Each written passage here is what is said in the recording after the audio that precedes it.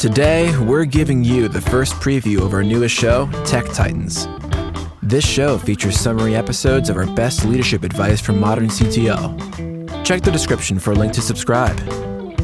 Raghu from LinkedIn joins us in this episode to share his greatest leadership advice. You're listening to Joel Beasley, Tech Titans. What's the best leadership advice that you've ever gotten? This was maybe 8 or 9 years ago now. I was working on something, I forget what it was. There were a set of people who were unhappy with it, with what was going on, how it was being done, etc., etc. I didn't hear about it directly, but I heard about it through other people. I was all bothered. And I chatted with Mohak about it. He was like, dude, did you hear from me about it? Did you hear from me if I wanted you to change anything? The answer was no, he had not.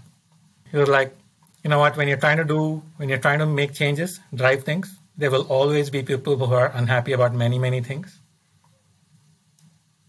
Don't let that bother you. Right? There will always be a ton of noise. There'll be many, many naysayers. But you need to figure out how to distill the signal from the noise. So driving changes, building big things is not easy.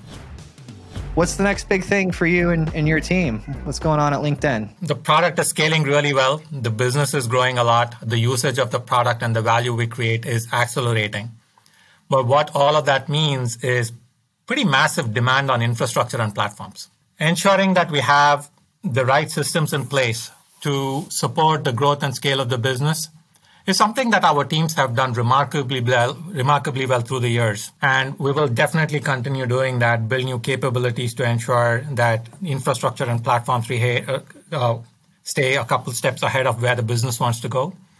But one thing that is sort of a new muscle that we are trying to build is to provide beautiful user experience for our engineers, for the infrastructure and platforms that we build for internal consumption. This is with just ease of discovery of the systems that we have, ease of onboarding, ease of operations. This is not a muscle that comes naturally because, we have exactly one customer for these systems that we build. That is LinkedIn. It becomes easy to deprioritize building world-class user experience when you have a single customer.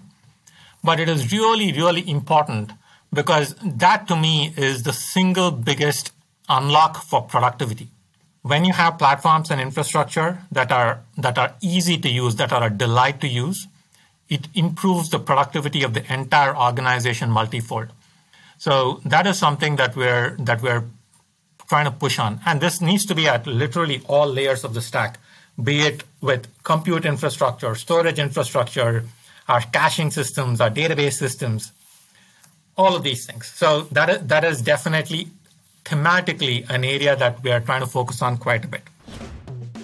What are your thoughts on, the Instagrams and the TikToks? They've recently come up this trend in the past year with stories and these short clips. And when you as LinkedIn look at that, is that something that you think you're going to do? Can you not talk about it? Or what are your thoughts on that? Following those trends is, I don't think, our priority because, what we are looking to do as a company is not the same as what TikTok and Instagram are trying to achieve, right? Creating economic opportunity for every member of the global workforce is what we are trying to do. That sounds good. Right? So the products and features that we build are directed at making progress towards that. Now, in achieving that, if something like stories, which is something we tried on the product, by the way. Oh, you did? Yeah, we did. And we chose not to pursue it. Yeah. We dialed it back down. So I'm not the right person to talk about it, but it's okay. Following TikTok and Instagram is not what we're looking to do. Earlier, you said something. I think you said something about calibration discussions. Is that what you said? What? I've never heard that before. What is that? Well, when I said calibration, I meant performance evaluation discussions. It sounds cooler. Let's just pretend it's like a thing that LinkedIn does. You calibrate the humans together. I mean, it's an appropriate word because especially when you're working on a problem, right? I found over building products, feature creep is a human trait, right? Like you go off, you're like, okay, let's solve that. That would be cool. And then and, right? And so being able to focus on that problem statement and doing only what's necessary to achieve the solution is super important. So when you said problem statement, I'm like, ooh, I wonder if they talk about the problem statement in the calibration discussions. Yeah, I think it's really, really important to be crisp about what problem we're trying to solve, right? And be very crisp about what success looks like. The thing that I insist on quite a bit when I get involved a little more deeply in a project is writing down what the design principles are. What's the design principle? Give me an example of that. I'm going to repeat something one of my mentors at LinkedIn had told me a while back. Separation of the control plane from the data plane is really, really important. All of that needs to be taken in context, obviously.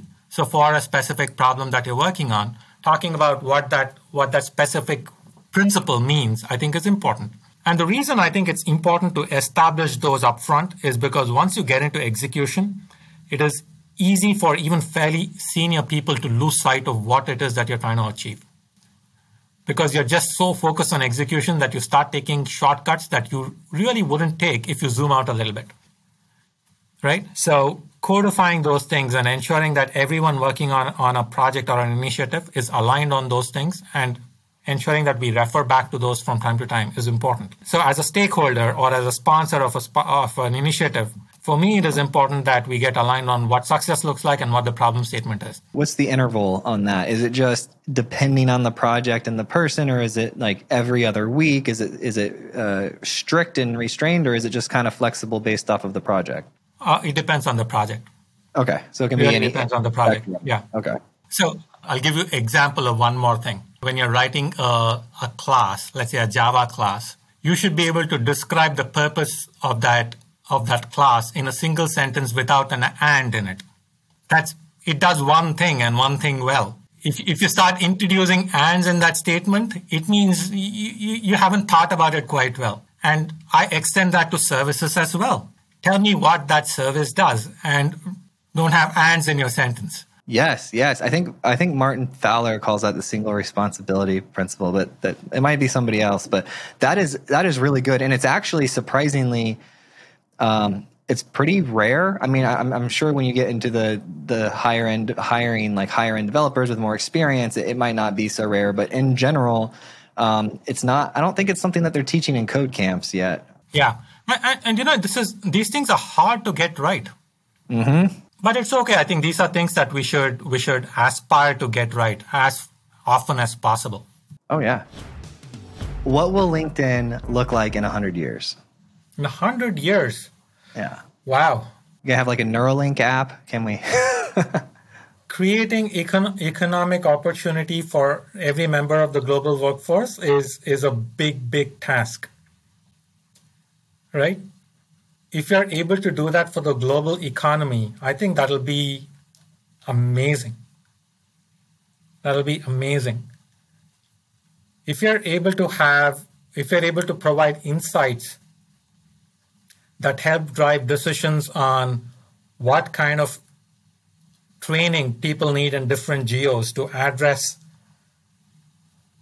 shortages of labor in a specific industry, or to create upward mobility for people in different parts of the world for industrial trends, if we're able to drive those outcomes with the kinds of products, that I think that'll be amazing. I don't know if that's really 100 years out. That may be much, much sooner. But if that's the scale at which we're operating and those are the outcomes we're creating as a company, that'll be amazing. So achieving your mission at scale. Yeah. Right? That'll be cool. And for me as an engineer and as a platform and infra guy, building tech to power all of it will be amazing.